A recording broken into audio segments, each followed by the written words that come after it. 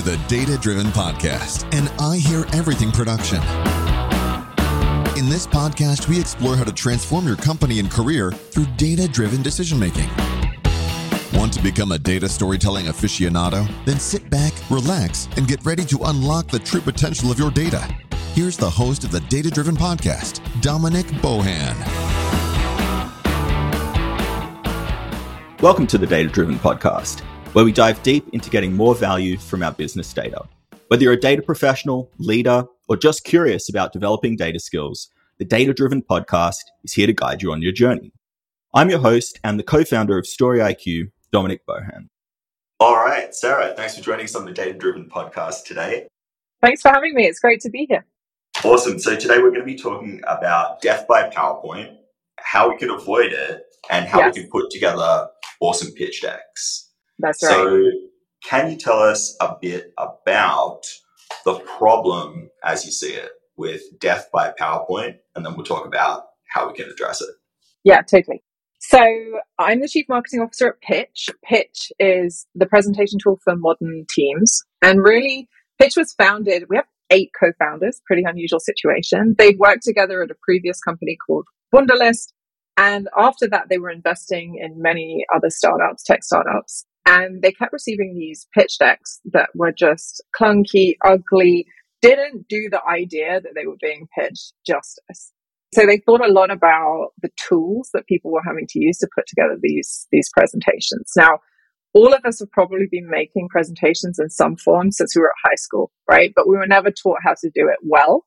And the tools that we have were built back in the 80s and 90s really as a direct continuation from like an overhead projector or actually a slide projector. So no one had really brought the whole format of presentations, dragged it kicking and screaming into the 21st century. So that was the vision, what the pitch founders set out to do. And I think the fact that the phrase death by PowerPoint even exists is pretty indicative of the problem that we have, right? Some of that, I think there's lots and lots of things that contribute to that problem. So number one, the tools that we've got are actually encouraging us to tell stories in a linear, boring way. Most people feel unsure and underconfident in using the format. It's not something we've really been taught how to do well. I think a lot of that is perhaps due to the fact that presentations combine both visual design thinking and also story and narrative. And typically we tell ourselves either I'm a words person or I'm a picture person, but presentations force you to kind of combine those two together and make them work. And so we're in this nervous, insecure place with a tool that doesn't serve us very well. And most of us don't know what good looks like, right? So maybe we've seen Steve Jobs stand up on stage and give one of his famous presentations. So we've got an idea, but then he's this super genius that none of us can relate to. And our only other reference is the presentations we saw at school, maybe from our bosses, where we really do feel like we're bored to death and we're just being lectured at, and this information is just being shoved at us, but it's probably ugly and not particularly compelling. So that is death by PowerPoint. That is the problem we're trying to solve.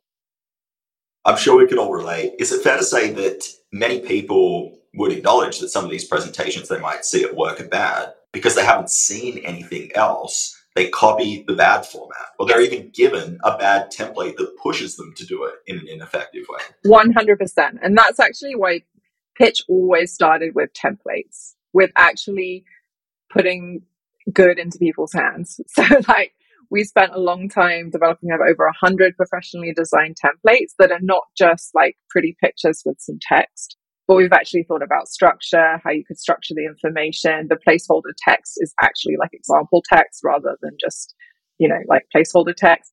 So yeah, templates are absolutely key. And I think that's also within workspaces. So we really, really advocate that any company thinks about how they're using presentations, particularly in high stake environments when they're pitching for business or they're pitching for funding.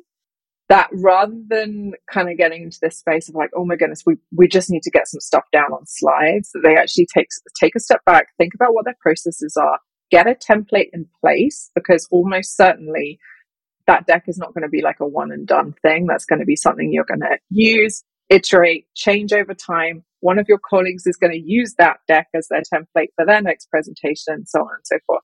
So really being conscious about how you're setting yourself up for success with presentations. And we've just conducted some research about how people are pitching today, the pressures that they're feeling. And one of the key findings is just what a toll pitching can take on the team. And it's quite often like a hidden thing. So we interviewed over 1,000 people who are regularly pitching for new business or to win funding in the US and the UK. And we found that over 50% had experienced burnout as a direct result of pitching. And of those 50%, I think the key stats were 17% had to take time off work as a result, 11% had been medically signed off work, and 11% had left a company specifically because of the pressure they were under with pitching. So this is something that, as I said, lots of people do unconsciously, but the real costs on you and your team are significant and need to be realized and addressed. So with pitching, I'd love to get into what good looks like. But before we do, I just want to clarify. So could be pitching for funding or pitching for someone's business. Essentially, pitching means we're asking for something. Could the techniques that you use and could the tools that your company offers also be used for internal pitches, like a business case to spend money on something? Totally. Yeah.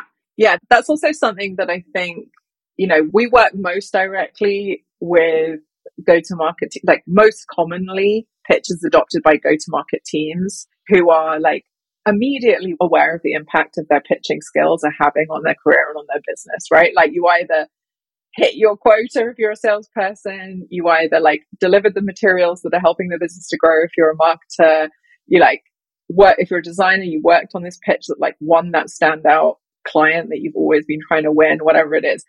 They are often the first adopters of pitch.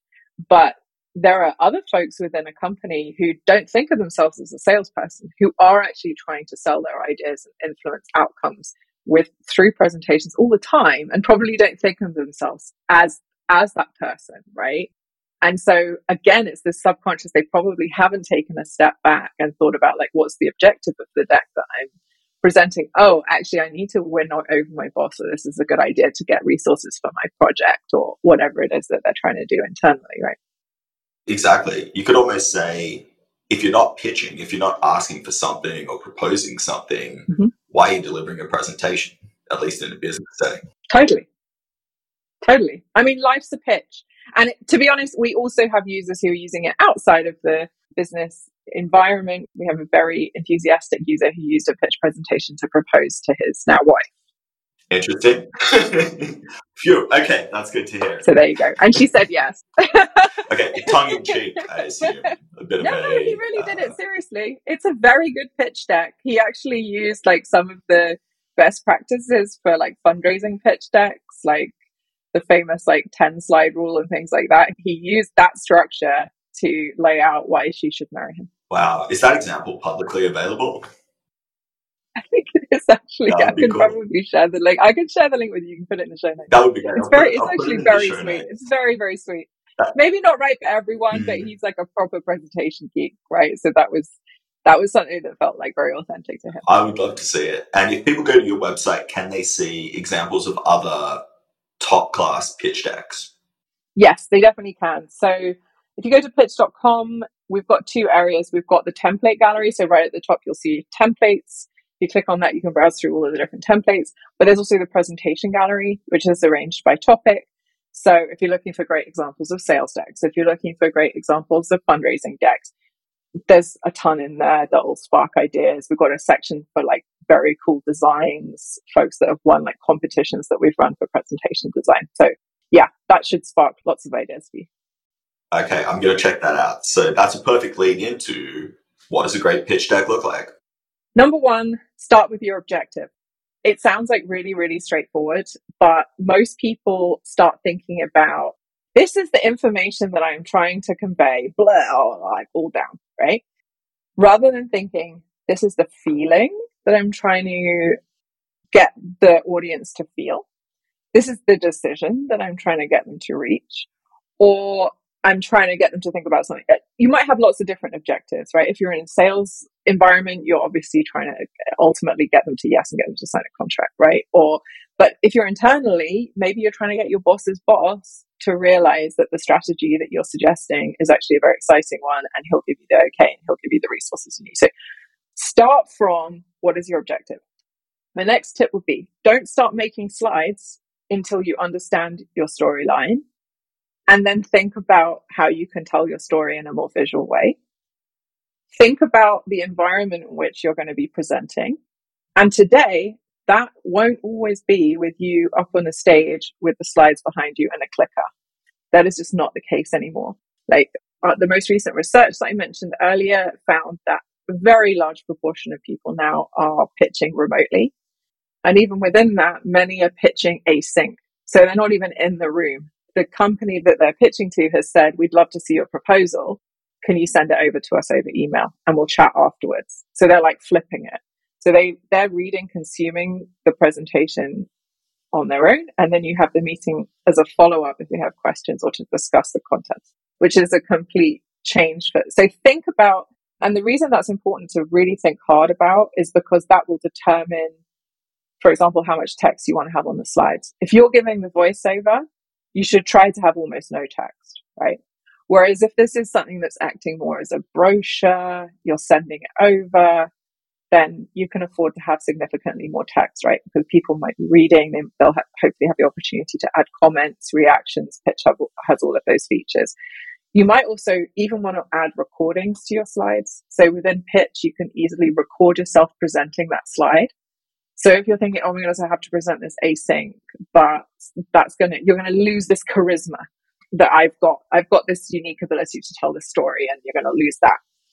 That's cool. You can add that in. You can easily add a video of yourself presenting, or maybe you want to bring your CEO in to present one slide, because, they're the best person to tell the story, and that adds cachet to your message. Cool. They can take 5 minutes, record the voiceover to that one slide, and then you can send it over to the client.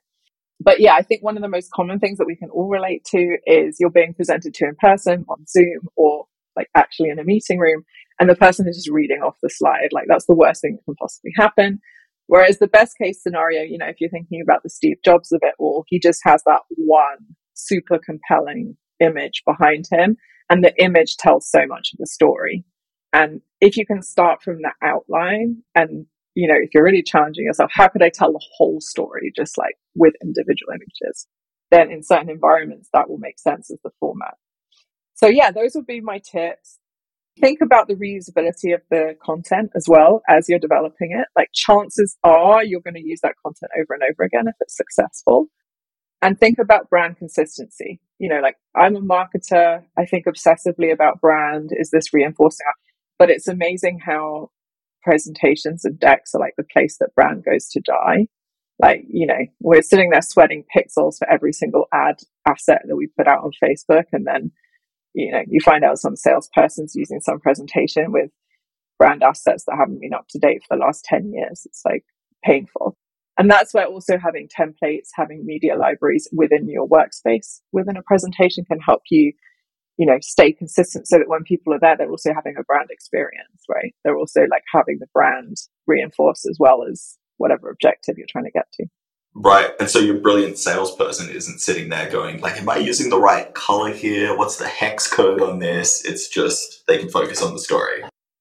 Exactly. And ideally, they've got a presentation template that's going to kind of force them, or it's hard to say force. I mean, I'm sure you can make a presentation look terrible if you really want to. It's going to encourage them and give them everything that they need to very quickly put together something that's bang on brand. Yep. Now, you mentioned a lot of virtual and even asynchronous presentations. Are you seeing that happening even right up to the level of pitching for serious amounts of funding? Yeah. So we saw 70% of the respondents to our survey also felt that pitching remotely had opened up new opportunities to them. So if you think about it, it used to be, if I want to pitch the top VCs in the world, I need to fly out to Sand Hill Road on the West Coast. And you can now do that remotely, or at least you can pitch them and pique their interest enough that they're then yeah, cool. Most of the VCs I speak to about this, they'll say, I would never invest in a company without having met the founders in person.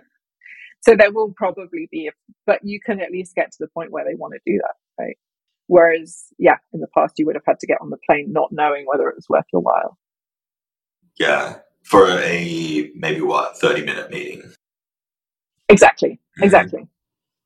Yeah. Cool. So with the pre-reads, right? Let's say I create a pre-read, I send it through to someone. Mm-hmm.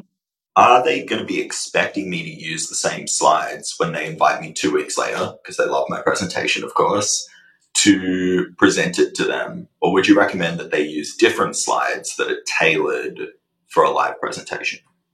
The latter, definitely tailored. I've never heard of an audience being like, yeah, but these aren't the exact slides that you sent through to me, right? And ideally, it should be about a dialogue. Like, ideally, once you sent through the pre-read that's piqued their interest, it's like, okay, cool. What questions do you now have that you want us to lean into in the presentation? And actually, with presentation analytics, you can kind of work some of this out yourself. So Pitch has a format where you can create a custom link. You can send the presentation as a link to the person who you're pitching to. And then you can get analytics. You can see how many people have accessed the deck. Which slides have they been on? Did they finish the deck? Were there slides that they spent more time on?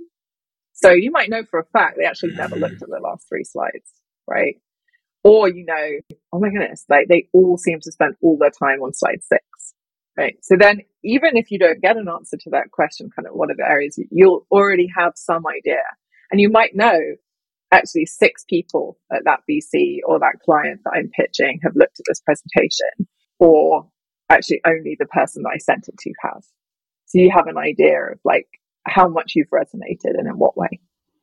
Super useful compared to just sending through a PowerPoint. Yeah, or a static PDF where you just like basically send it and pray, right? Yeah, pretty much. So you mentioned also that you can build video in slide by slide. So is the difference between sending a recording, like a recording of a Zoom meeting or whatever, that the person doesn't have to sit through the whole thing? They can basically choose, I want to watch a video drill down here, but not here, skip this. Yes. Okay. Yes. Also, you get the chance to record multiple takes. So for people who hate that element of pitching of being like on the spot, like do or die, doing those recordings and being able to record multiple takes can be a really good way of practicing. It can also be a really good training tool, by the way. If you have a large sales team that's using the same materials all the time, you can have your sales trainer or your top salesperson record their version of presenting it, and then you can use that as a piece of like a training resource. But it also means like if you just get tongue-tied presenting the 3rd slide, that's fine. You just go back and do it again. Yeah, that's perfect. That's appealing to me. I mean, I do presentations for a living, and still I feel kind of weird sitting there doing like a half-hour presentation in a room by myself. Even on Zoom, you do a presentation and it's just like crickets, and it's much harder to get that feedback, that like in-room vibe. Is this landing? Is this not landing? Even with all of the best Zoom emojis in the world. Yeah. Cool. So just recapping. So good presentation. Start with the objective first. I think that's great advice. Then build out a storyline. Consider the environment. Consider the way people will consume the information. Is it going to be live? Is it going to be in person? Only then do you build the slides. And the slides are really not the star of the show. Keep the slides fairly simple. Just like Steve Jobs, I'm thinking back to some of those presentations where he's got like one image or one word or 3 words on the screen. Yeah. Get the design right, but make sure that the story is right first. Yes. Right. It's actually it's classic. It's very hard to make the design simple. Exactly. It's, what's that quote? It's, I made this longer because I didn't have the time to make it shorter. Exactly. Montaigne, yes, it's a classic. Yeah. And the other thing is in clarifying the objective. So you talked about clarifying your objective, which I think is vital. What do you want to get out of this meeting? Do you encourage people to take a step back and go, okay, what are the goals and motivations of the audience? How do I align my objectives with theirs? Yeah. So having empathy for the person, you like putting yourself in their shoes, in the audience's shoes, is obviously critical. However, even if you're the most empathetic person in the world, you're never really going to know what they're thinking. So presenting is also a listening exercise. We get into this like broadcast mode and we're so obsessed with how am I coming across on this stage? Am I doing a good job of selling whatever I'm selling, idea, business, whatever. But when I worked for Spotify for 5 years and their tagline is listening is everything. And I really do think it is. So how can you build in, I would think very carefully, like how can you build in pauses in your delivery and specific questions to understand how you're landing with the audience, right? So not just like, does this sound good? Shall I move on to the next slide? But like, you know, is this a problem you've experienced in your life? Can you tell me about a time that this has happened to you, maybe? Or can you imagine somebody in your life, like, whatever the moment is, like pause and get them to speak as much as possible. If you've sent it as a pre-read as well, you obviously want to start with, okay, I sent this over. I don't want to just present at you. Which were the slides that were most interesting to you? Like, what are the topics you want to discuss further? Particularly if you know that they've actually looked at the presentation already, right? And then the other thing that I find happens so often, particularly when people are pitching to me, like I'm in marketing agencies, loads of people pitch to me. At the end, not actually going back to that objective and stating what you want to happen next. I mean, it's a classic. It's like every marketer knows there has to be a CTA. Every salesperson knows that you have to like agree the next steps. But it's amazing how often you get to the end of a presentation and like I, as the prospect, are like, okay, so what happens next kind of thing. Mm-hmm. Whereas the really good people are like, so I walked into this presentation. I was really hoping to convince you of X. Was I successful? Right? Just like super direct can be very effective. Mm. Yeah. I think so. I think a lot of people are just uncomfortable to ask for the sale. Yes, I think that's true. I definitely think that's true. And one of the big findings from our survey was that remote pitching coupled with the current economic environment is creating a uniquely stressful, but also like there's a lot of opportunity there, right? So remote pitching means you no longer, like you've got access to opportunities you might not have had before based on geography or other limitations, right? On the other, same with the economy, like because things are so uncertain right now, lots of businesses are questioning who they work with. Lots of VCs really want to invest, but they want to feel a lot more kind of confident about the people that they are investing in versus maybe having been less risk averse in the past. So there are all of these really great opportunities to go after. But on the other hand, you can kid yourself and run after, really burn your team out by going, you're like, oh my goodness, like I'm really struggling to grow my business in the current economy. So I'm just going to go after every single possible opportunity. And so I think some of it's also about having confidence and having a real strategy about like, these are the types of opportunities I will go after and where I have the data. I've looked back, I have the data, we win these opportunities. And I'm going to have the confidence, even in the current economic environment, to say no to these. I think this is all really useful advice. It goes so far beyond just creating slides. And do you provide any resources beyond slides and templates in terms of what I think is the more vital aspect of thinking critically about what you're trying to do, what your objectives are, a broader strategy? Yeah. So broadly, I'd encourage folks to go and check out our blog. There's also a ton of articles on there, things like how to structure your deck, like really nitty gritty, like how to think about adding recordings and tips and tricks and things like that. But we also have this report called Pitch to Win coming out very shortly. And in there, we go into the actual data on how people are pitching today. What are the trends that we see? What are the challenges? Also by job role. So what are the unique challenges that designers are facing, marketers are facing, salespeople, business leaders are facing? And then at the end, we make some concrete recommendations about how to address those. So things like actually calculating the cost of pitching, how you can enable your team to be more successful with remote, how to think about choosing your tools to make yourself more successful, how to build systematic processes, things like that. That sounds great. I'm going to check that out as well, along with the romantic pitch deck. Yeah, I'll send you the link to that one. Why? Have you got any plans? Sorry, I wouldn't use it myself personally, but I find it interesting.